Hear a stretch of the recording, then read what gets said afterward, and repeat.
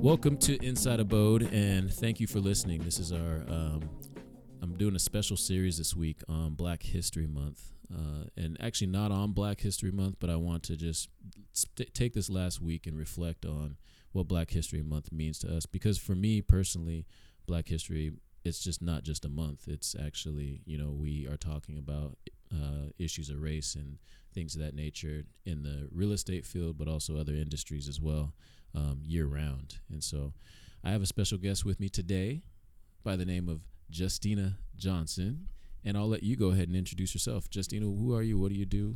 My name is Justina, and I am the Director of Avid and Advanced Programs Equity for Tacoma Public Schools. Ooh, nice. So how long have you been with Tacoma Schools? I have been with Tacoma Public Schools for 22 years. 22 years. And what different roles have you filled in the district? I taught for 11 years, 7th grade language arts and social studies, and then I entered into the administration field where I was assistant principal and former principal of Truman Middle School. And now I am a director overseeing two in particular programs, which all encompass equity. Wow. Well, that's a long spanning career. And no, I thank you for being here, though, for real. Like, I really appreciate your time. And like, you were one of my mentors coming into admin in Tacoma. So I always appreciated that. And so that's why you're here. I thought of you first thing when I was thinking of this series. Thank you. So I'm going to ask you the question I'm asking everybody else this week, which is, what does Black History Month mean to you? So I would start off by saying that Black history itself means a lot to me. It means liberation for me. And I remember growing up in Tacoma and being in the school system. And there were certain struggles, but overall I enjoyed my time in the school system. But when I reached high school, there was one particular teacher that I had. His name was Mr. Martin. And he gave me the book, the autobiography of Malcolm X. And I don't know if it was something I said or my mood or my demeanor, but he told me that I should read that book. And I read it, and it was like an eye-opening experience. I saw things from a whole new light. I learned that, we have a really rich, full history that oftentimes is not taught in schools. Which is a travesty, and I'm working on hopefully changing that. Yeah, that's what you're doing the work. But it was eye-opening, and it experienced only because of all of the obstacles that oftentimes African Americans are facing on a daily basis, but yet and still are able to persevere. And I feel like systemically, there's been very intentional ways of keeping the history away from us. And as a result, that gap and that hole that is oftentimes within our community is a result of not knowing yourself. So that particular book led me then to want to know more and more and more and more about Black history. And so as I learned more, I learned about Black inventors and scientists, a lot of people who were in literature, art, and entertainment. It wasn't just sports and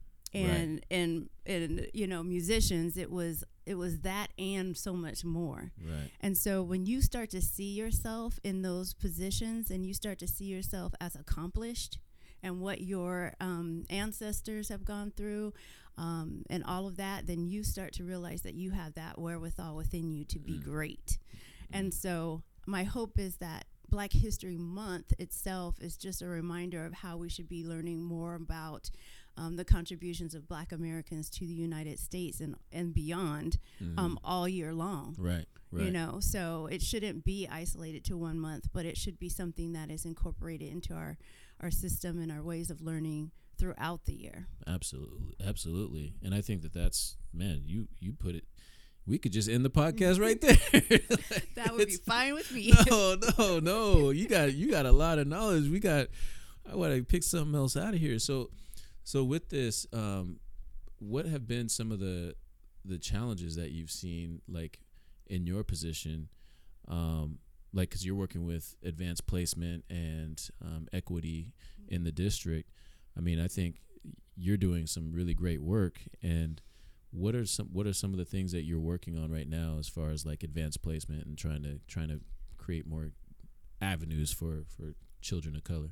Well, we have a really great policy that allows students to automatically find themselves in advanced rigorous courses at the high school level, whereas traditionally, it's been, barriers trying to break down the door. Mm-hmm. If you happen to have somebody in your family that knew how to maneuver through the system, you could potentially find yourself in an advanced course. But now with the new policy, it's not new. It's been since 2013. Mm-hmm. But if you're meeting or exceeding standard on a state assessment, you could be automatically enrolled into that course. And then if you're not interested in being in that course, that's fine. You have to opt out versus the other way around. Right. So I appreciate that fact that policy change has happened, but we also still need to be very mindful of our practice. Right, absolutely. And so that still is something that we need to work on, and that is making sure that our practice is aligned with our policy. Mm-hmm. And that kind of goes along with, too, there's just an article that came out, the National Association of Realtors came out with, it was a Long Island article, and it talked about how realtors are steering, and there's still some racist practice. And while we can always have all these policies in place, but there's implicit biases that come into play. There's, you don't want to live in that community or whatever. Exactly. There's other things going on, and that goes on in our own community. And lots of different districts are struggling with making sure that there's equal access to rigorous courses. But I believe Tacoma in particular has done a really good job in being a pioneer in making sure that those efforts are at the forefront of helping students have access to those courses. Absolutely. I think Tacoma's a pioneer. When I look at other districts, I think Tacoma's a pioneer in a lot of ways, not just in equity and access, but also different types of programming for kids to go into, whether they're STEM or the arts, or there's so many opportunities, and it's just about making sure that the community knows about those opportunities, and students have opportunities to really determine what their pathway is going to be. Right. And then linking them up with the resources and the programming that's going to support that pathway. Right. No, that's good stuff. So how can people get in touch with you, or do you, if you don't want them to, or if someone wants to talk or has questions about Tacoma School District and equity and access, how do they get in touch with you? They can call me 253-571-1183, or they can email me jjohnso@tacoma.k12.wa.us. All right. Well, thank you for joining us. Thank you for having me. And tomorrow we'll have another person on talking about Black History Month and celebrating. So thank you for listening, and we'll see y'all tomorrow.